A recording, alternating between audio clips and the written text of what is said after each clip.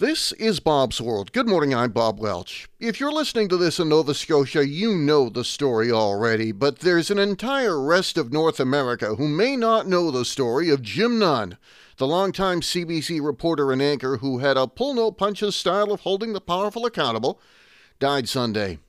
I remember watching him and thought a wider audience would like a good story too.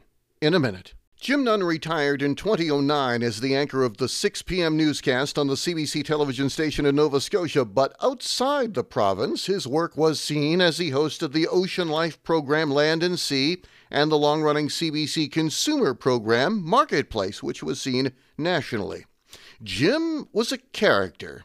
He had a hearty maritime sense of humor, I like to call it that, while also keeping the powerful accountable. Whether it was a windshield replacement company that he had profiled on Marketplace after he tested their adhesive and realized he could push a windshield out with his feet while in the passenger seat not long after it had been released back to a driver. That report's floating out there online.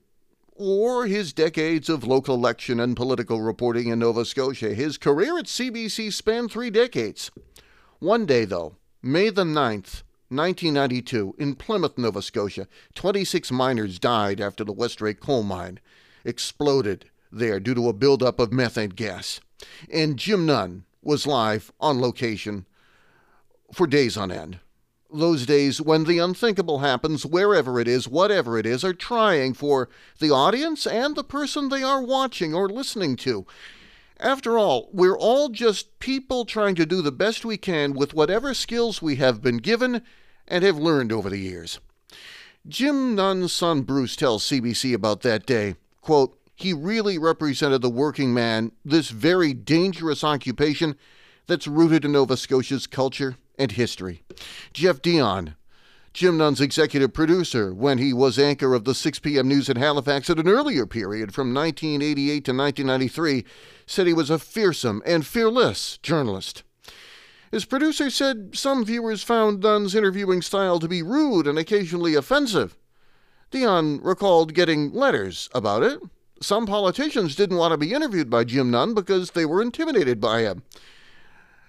As someone who has asked questions of politicians at times before, I would consider that a compliment to Jim Nunn. But Dion said one of his most memorable interviews was with rock star Alice Cooper, who grabbed him by the throat and threatened to tear his eyeballs out and throw them across the studio. You don't believe me? Listen to it yourself.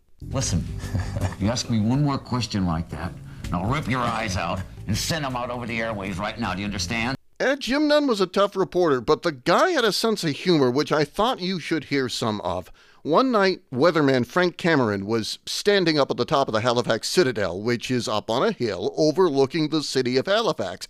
That means, of course, that location is exposed to the wind more than any other location in the city, except perhaps the harbor front.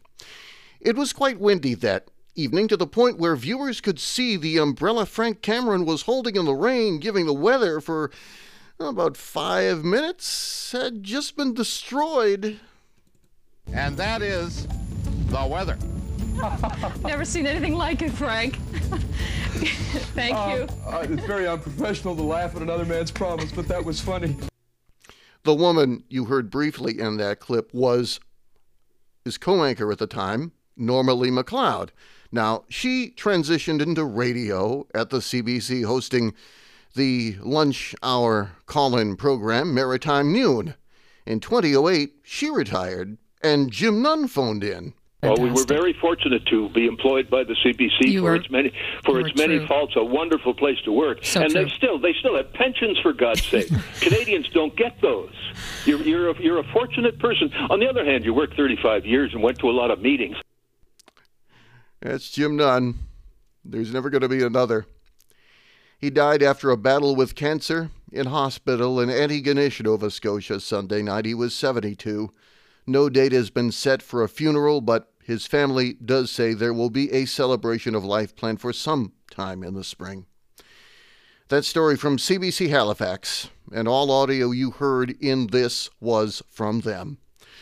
Bob's World for this Tuesday, February the 21st, 2023. I'm Bob Welch. Make it a great day, and I'll see you on the smartphone.